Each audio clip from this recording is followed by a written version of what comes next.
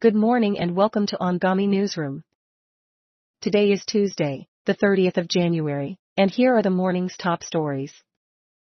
In world news, Israel claims to have discovered a tunnel that ran through a Gaza cemetery which it recently destroyed. However, a visit to the site has raised more questions than answers. This development further complicates the ongoing conflict between Israel and Palestine. Additionally, in the widening Mideast crisis, officials have proposed a 6-week pause in the war and a potential hostage prisoner swap. These proposals aim to de-escalate tensions in the region. Moving on to the Middle East, an Israeli dossier has detailed the alleged involvement of UNRWA workers in an attack that took place on October 7. This revelation sheds light on the complex dynamics at play in the region. Furthermore, there seems to be no rest for the dead in Gaza, as bodies are being swiftly buried only to be dug up later.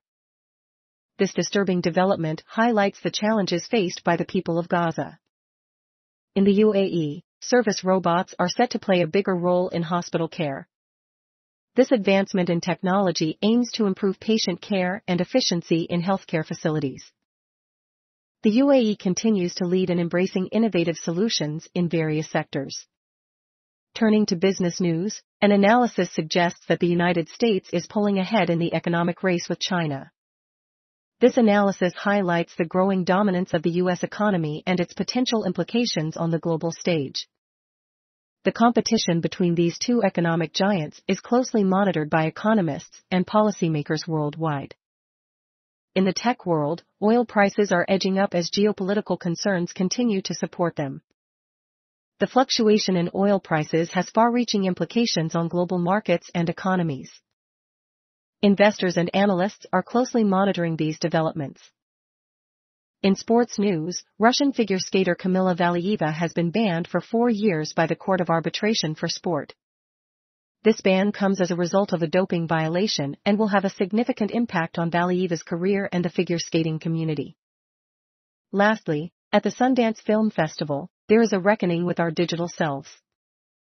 This event serves as a platform for filmmakers and industry professionals to explore the impact of technology on our lives. It provides a space for thought-provoking discussions and reflections on our digital age. And that's all for today's morning news. Stay tuned for more updates throughout the day. Continuing to our interview, please welcome our editor-in-chief.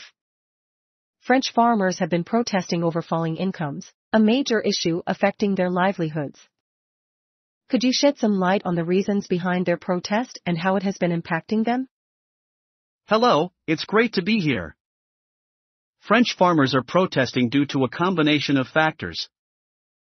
They are facing falling incomes, which is impacting their livelihoods. They also cite environmental regulations, rising red tape, and competition from imports as additional challenges.